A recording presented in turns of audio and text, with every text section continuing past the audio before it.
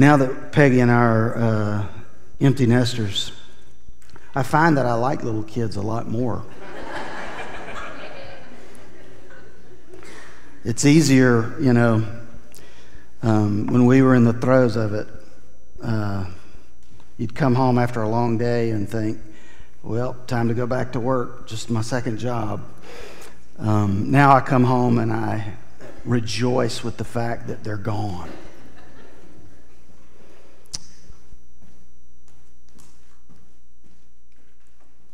I had an interesting experience this week. I thought I would start with it and share it with you. I think a lot of you can relate to it, perhaps. I took our golden retriever, Avery, down to the park to play, and a lot of times that gives me a little more extra time to, as she sniffs and does what dogs do, I can look at nature. I can take a walk through the woods. I can look at the sky. I can watch the birds. And most often it really does take me into a time in my soul where I begin to want to worship the Lord. And sometimes, especially if there's no one around and I know that they're not around, I'll maybe even hum or sing a song to the Lord. And it's not pretty. That's why I do it where no one's around. But I think it is beautiful to the Lord. I found that on this particular day, and maybe you can relate to this, my heart was cold towards the Lord. And as I tried to cultivate my heart and worship, it just felt empty and cold. And I pushed through because I believed that that's what I should do, and I sang. But I felt the whole time like maybe my heart wasn't in it. And I came back to the house and Peggy was there, so I said, hey, let me tell you this experience I just had, and I'd like to talk to someone else about it. And so I told her how I felt my heart was cold, and one of the things that we did is we said, well, what are some things that we're grateful for? And so we began to talk about different things that we were grateful for.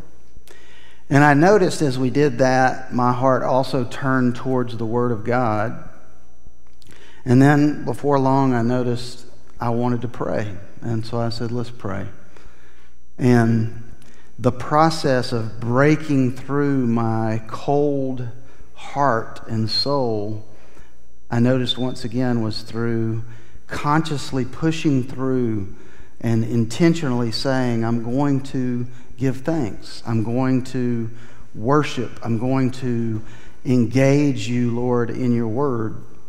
And the reason I say that is I know that that experience is not unusual to me. I know that that experience, even in our hymns that we sing, our heart wanders from God. And it's just the part of the fallen condition of man that we wander away from our Lord. And what I have to do, because what my fallen condition does is it focuses on all the things that are hard, that I don't like. And then sometimes, if I'm really honest, I find myself begin to question, why is God doing it that way? Why does it have to be like this? And we have to intentionally work to fight and to fight for our joy. And as we get to day 7 in our text today, to fight for our rest in Christ. So we'll talk about that in a little bit.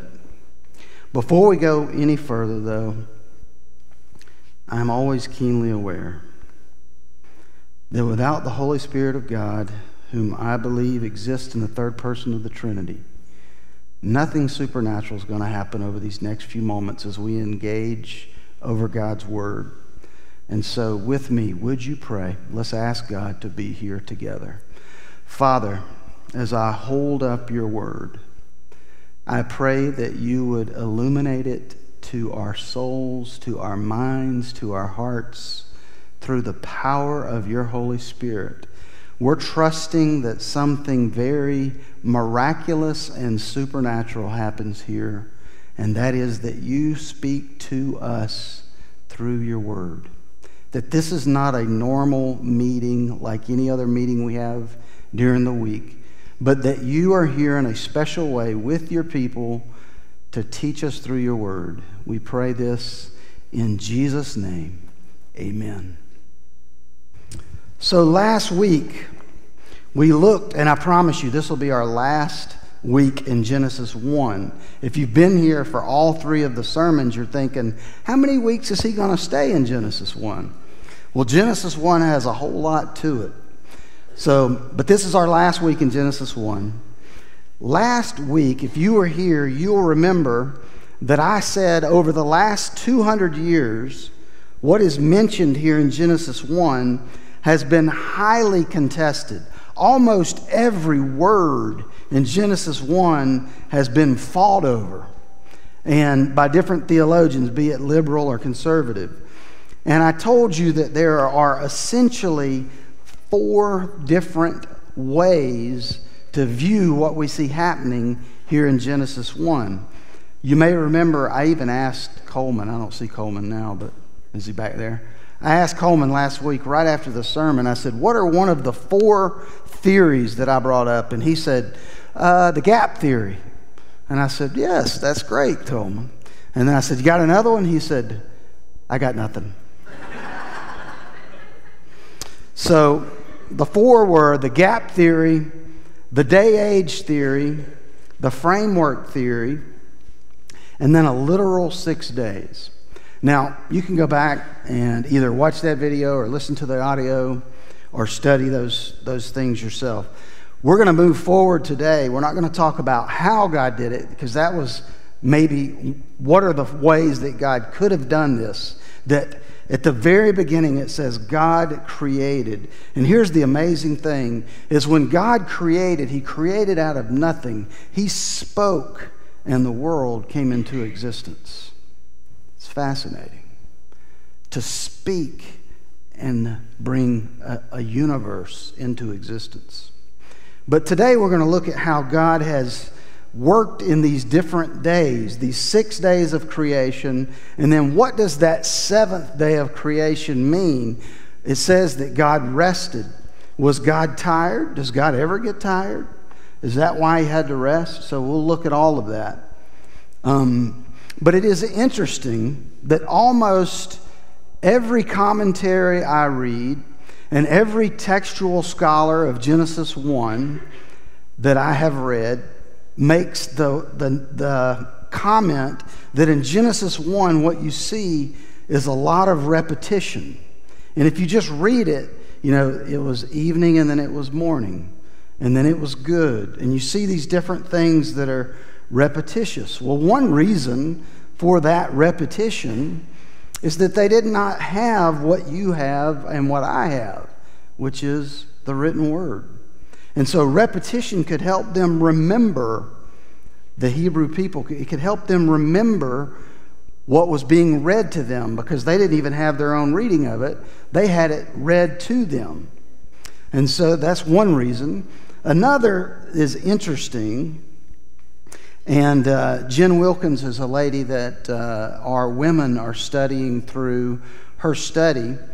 And she has noted, and I thought it was worthy of note, it's noteworthy, is that if you went through Genesis 1 and you circled every time you see the word God or a reference to God, in that first chapter you'll see 35 different references to God. So the point there is, in Genesis 1, God is starting out by saying, listen, this is about me. It is God-centric. When we read the Word of God, sometimes we read it man-centric. But Moses is clearly saying this is mostly about God. Now, it's going to include creation and it's going to include man, but this is mostly about God. So, let's look back at your Bibles. I'm going to read out of the NIV, which is also in the pew, and this is how it reads that first and second verse. In the beginning, God created the heavens and the earth. Now the earth was formless and empty. Those are two key words. The earth was formless and empty. Darkness was over the surface of the deep, and the Spirit of God was hovering over the waters. Formless and empty. What God is going to do in these 6 days is He is going to bring form and He's going to bring fullness. And we're going to see that in these 6 days. He's going to bring form and He's going to bring fullness.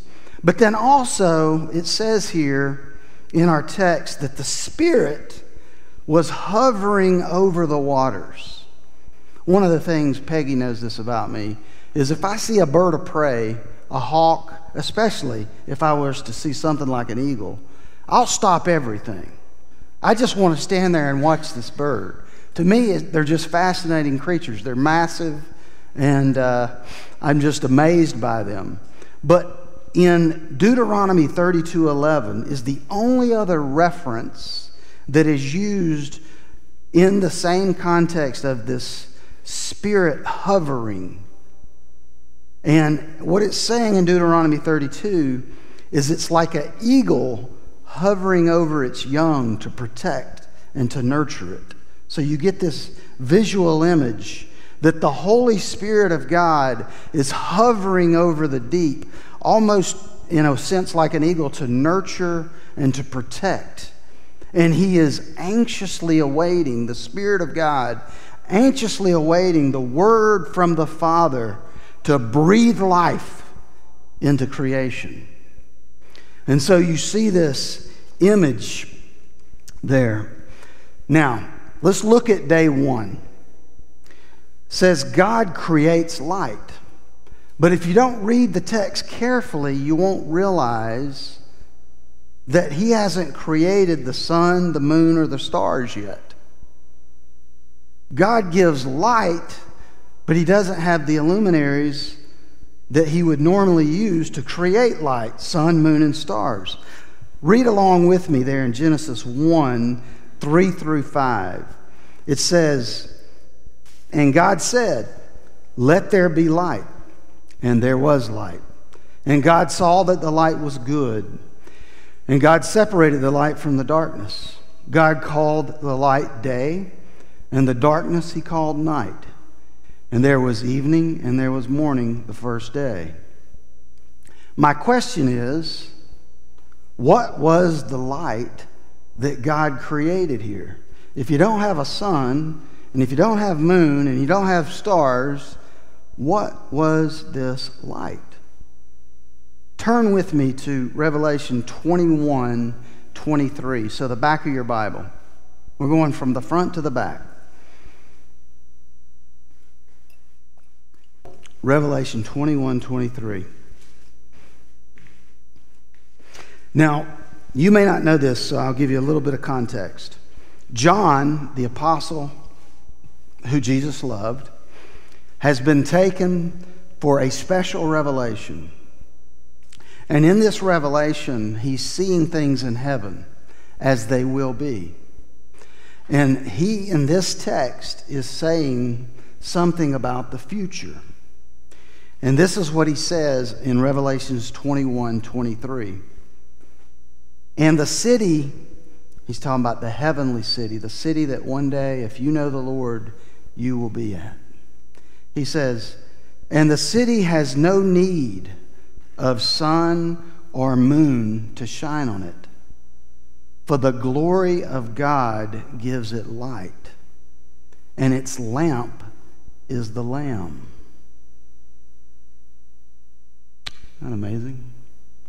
No need for the sun, because the glory of God will shine in this place. Now, we can't know for sure if that's the light that it's talking about over here in Genesis, but I can at least say God can create light without the sun or the moon or the stars. After all, we are talking about God, are we not? So, Also in this text, you'll notice it's the first time that it says, it was good. In Genesis 3 there, he says, let there be light, and there was light, and God saw the light was good. This word, this phrasing, it was good, appears 7 times in Genesis 1. The number 7 is often emphatic in Hebrew, and it symbolizes completion, fullness. And so 7 different times in the creation account, God says it was good. 7 different times. And then in the very last one, when he creates man and all of creation has been created, he goes a step further and he says, it is very good. It is very good. So then the question, what is meant by good? What does that mean? And in the original languages, the idea is it is perfect. It is complete. So when God says it is good, he's saying it's perfect, it's complete. Now here's the thing. Only God has ever had that experience. To create something, you may be an artist, or you may know someone that's an artist, or you have an engineer and you create something. For me, as a pastor, every week, I mean, honestly, now, when Sunday's over, my mind immediately starts thinking about what's the next text.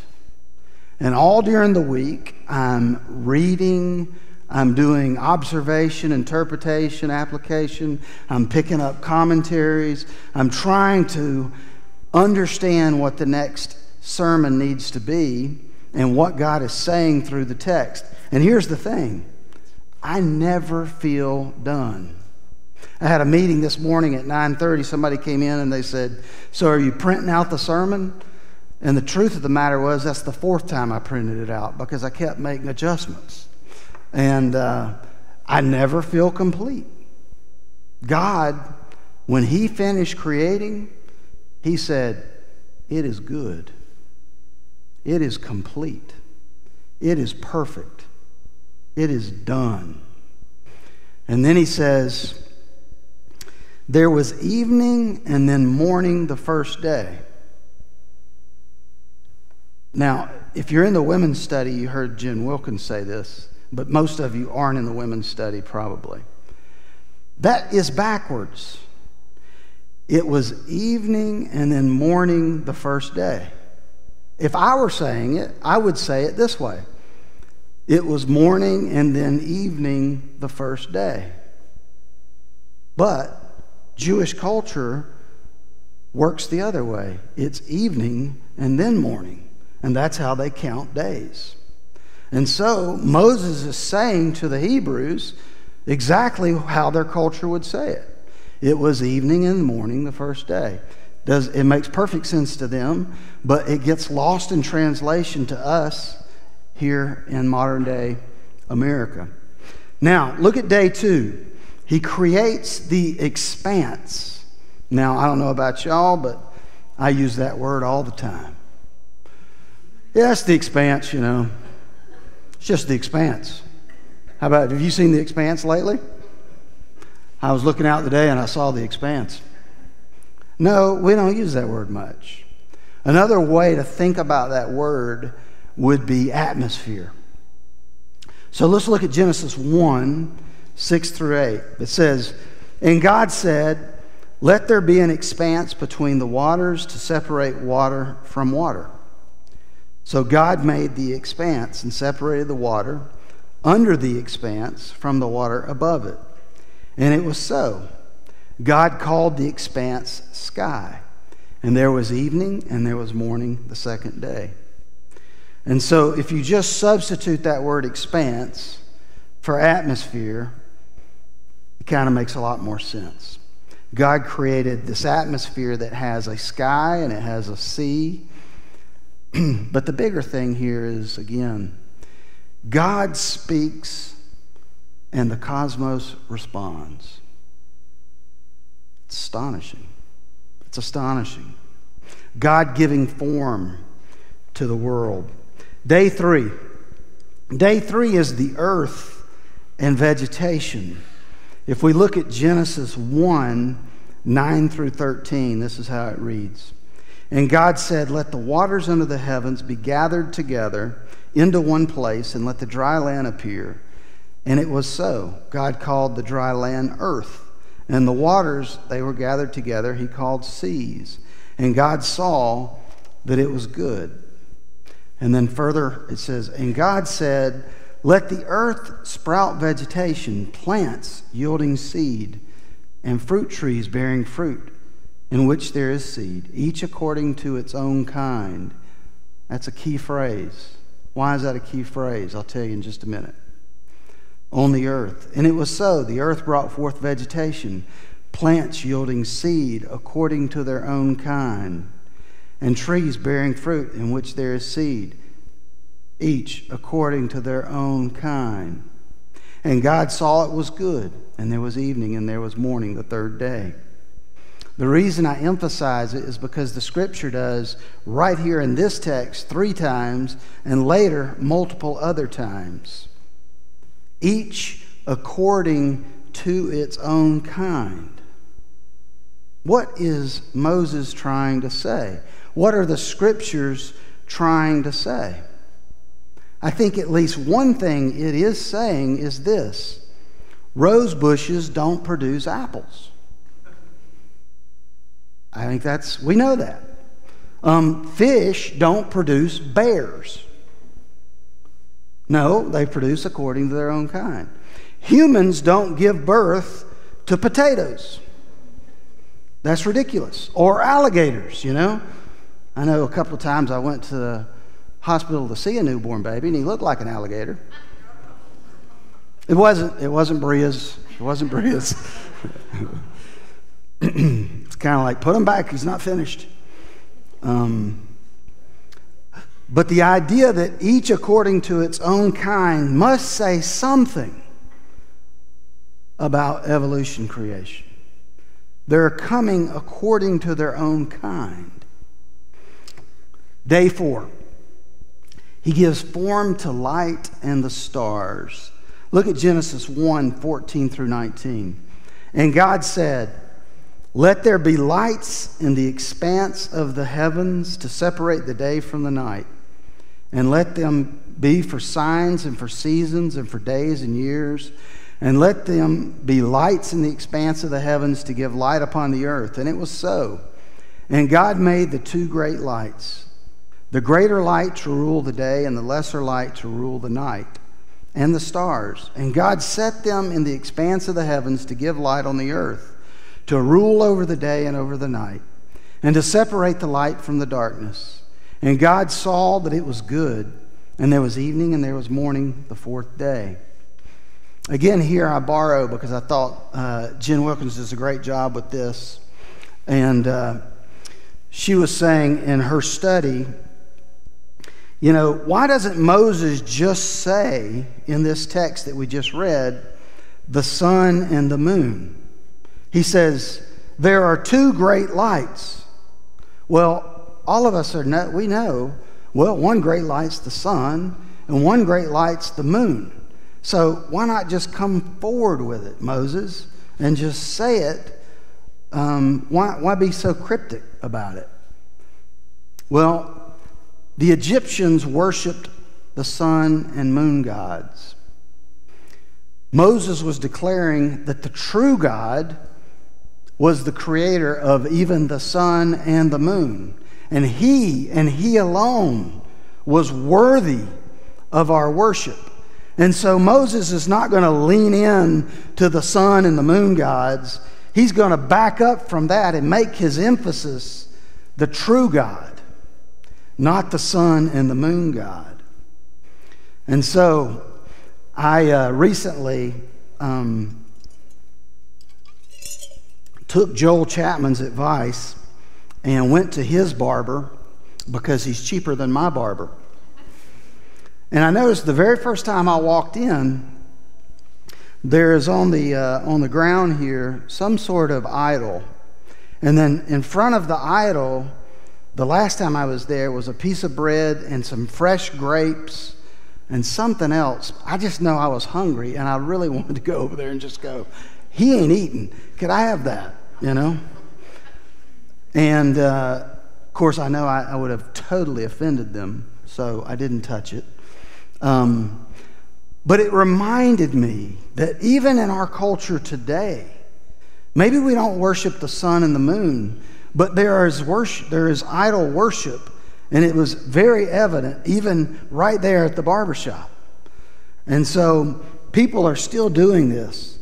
Moses is declaring in Genesis to the Hebrew people, your hope, your only hope, is in Yahweh, the true God. Not in the stars and the moons, none of that, but in God and Him alone. He populated the heavens with the sun and moon, and He gave it fullness. Day 5, I'm not going to read day 5 for time's sake. God gives fullness by populating the seas and expanse with the birds and the fish, which is what Annie was trying to tell me when she walked out to the nursery. She was showing me the fish on her sippy cup. Day 6. Fullness through land animals and humans. Read along with me in Genesis 1, 24 through 26. And God said, let the earth bring forth living creatures according to their kinds, livestock and creeping things, and beasts of the earth according to their kinds. And it was so. And God made the beasts of the earth according to their kinds, and the livestock according to their kinds. You see this? According to their kinds, according to their kinds. I think there's something there, guys. And everything that creeps on the ground according to its kind. And God saw that it was good. Then God said, let us make man in our image. And He transitions right here. Let us make man in our image, after our likeness, and let them have dominion over the fish of the sea, and over the birds of the heavens, and over the livestock, and over all the earth, and over all creeping things that creep on the earth. So in day 6, the pattern shifts from let there be. If you go back and look at all the other days, it says let there be, let there be, let there be, let there be. But when you get to day 6, it says, then God said, let us make man in our image. Moses is making a point. He's making a transition. This is to be the crown jewel of creation. Man and woman, created in God's image. And so, then the question for me is, who is the us in this text? Look at your Bible there. It says in verse 26, then God said, let us make man in our image. So He says, us and our. Most everyone agrees that this is one of the earliest references to the Trinity. Let us make man in our image. So you already have the Spirit of God hovering over the waters. And now, in this verse, you have the idea of us making man in our image. The beginning, and I said that Genesis has in seed form all the major doctrines throughout the Scripture. It's just that as God progressively reveals through the rest of the 65 books, we learn more and more and more and more about the Trinity. But right here in the very beginning, we see the Trinity. Now, others have said that perhaps God here is talking about the heavenly beings, that angels have already been created. But in my understanding of it, reading the text, reading the language of the text, I think it's the Trinity. I don't think it's about other heavenly beings. However, I could be wrong. So, now, the question is, what does he mean by have dominion over these things? Is this dominate? Is that a good translation? Is that we should dominate over the other things that he's created? And I think the idea that the scriptures are putting forward is that man should be a good steward over the things that God has given, that we should steward them well. And then look with me finally at Genesis 1:27 through 29. So God created man in his own image. In the image of God he created him. Notice he says it. He says the same thing three different ways. This is often called a triad. And he says, male and female he created them. And God blessed them. And God said to them, be fruitful and multiply and fill the earth and subdue it. Have dominion over the fish of the sea and over the birds of the heavens and over every living thing that moves on the earth. And God said, behold, I have given you every plant yielding seed that is on the face of the earth, and every tree with seed in its fruit. You shall have them for food. The big question that I have on this text is, what does it mean to be made in the image of God? All humans are made in the image of God. To me, this is one of the strongest arguments that you could make for when we see racism in our culture. We are all made in the image of God. There isn't really a speck of difference between us. And because we're made in the image of God, we innately should be given dignity as his creation. And so whether you come from somewhere in the Middle East or somewhere down in Africa or somewhere in Europe, it doesn't matter. We are all made in the image of God. And because of that alone, we should defer to one another and lift up one another and be an encouragement to one another. And the other thing is, I've said this before, but God absolutely loves diversity, or he would have never created it.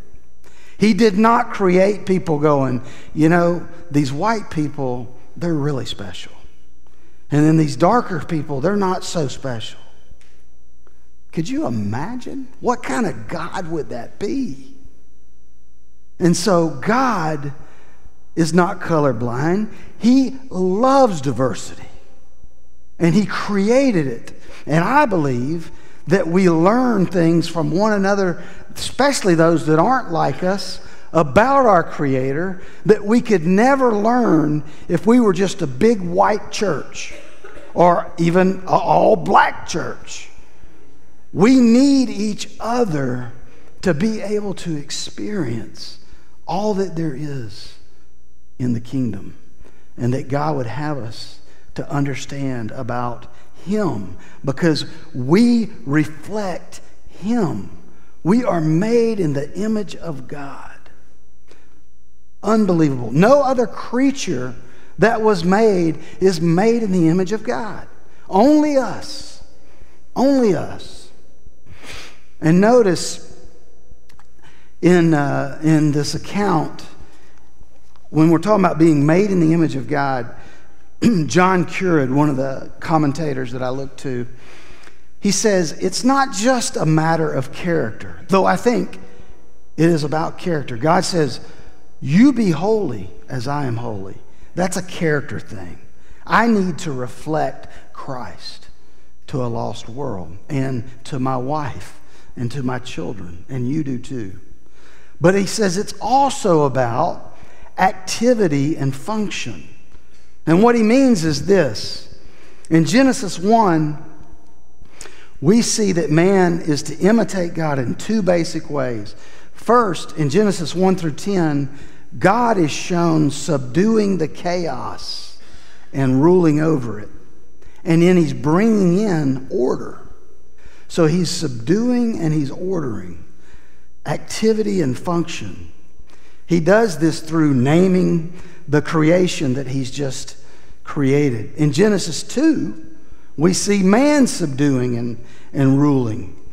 And he's cultivating the garden. He's naming the animals. And so, at least in part, what it means to be made in the image of God is that our character should reflect his character. We should be holy as he's holy. But also, our activity and our functions should reflect the character of God. Ultimately, many have called this the cultural mandate. The cultural mandate. So, in conclusion of Genesis 1:28, humanity is commissioned to reproduce God's own activity in creation. That is, to subdue and fill the earth. And when I say that, I'm not just talking about women, you're supposed to have babies and fill the earth. I'm saying we are to subdue and fill the earth even spiritually. Even spiritually. And so, Malachi 6:8 says this. It's a great memory verse. Matter of fact, Carrie asked me, what's another memory verse for our bulletin? She's not in here, is she? Carrie, it's Malachi 6:8 if you listen to the sermon. He has told you, O man, what is good. And what does the Lord require of you? But to do justice and to love kindness and to walk humbly with your God. To do justice, love kindness, and walk humbly with your God. Last thing I'm going to say is day 7. Day 7 is an interesting day because on the other 6 days, there was 3 days of bringing form out of emptiness, and then 3 days of bringing fullness, and then on day 7, it's a day of rest. And I can't help but ask the question, does God get tired? Well, the scriptures clearly say God is never tired. God doesn't take a nap. God doesn't need a nap. I, on the other hand, will probably take a nap after this. I need a nap. I'm not God.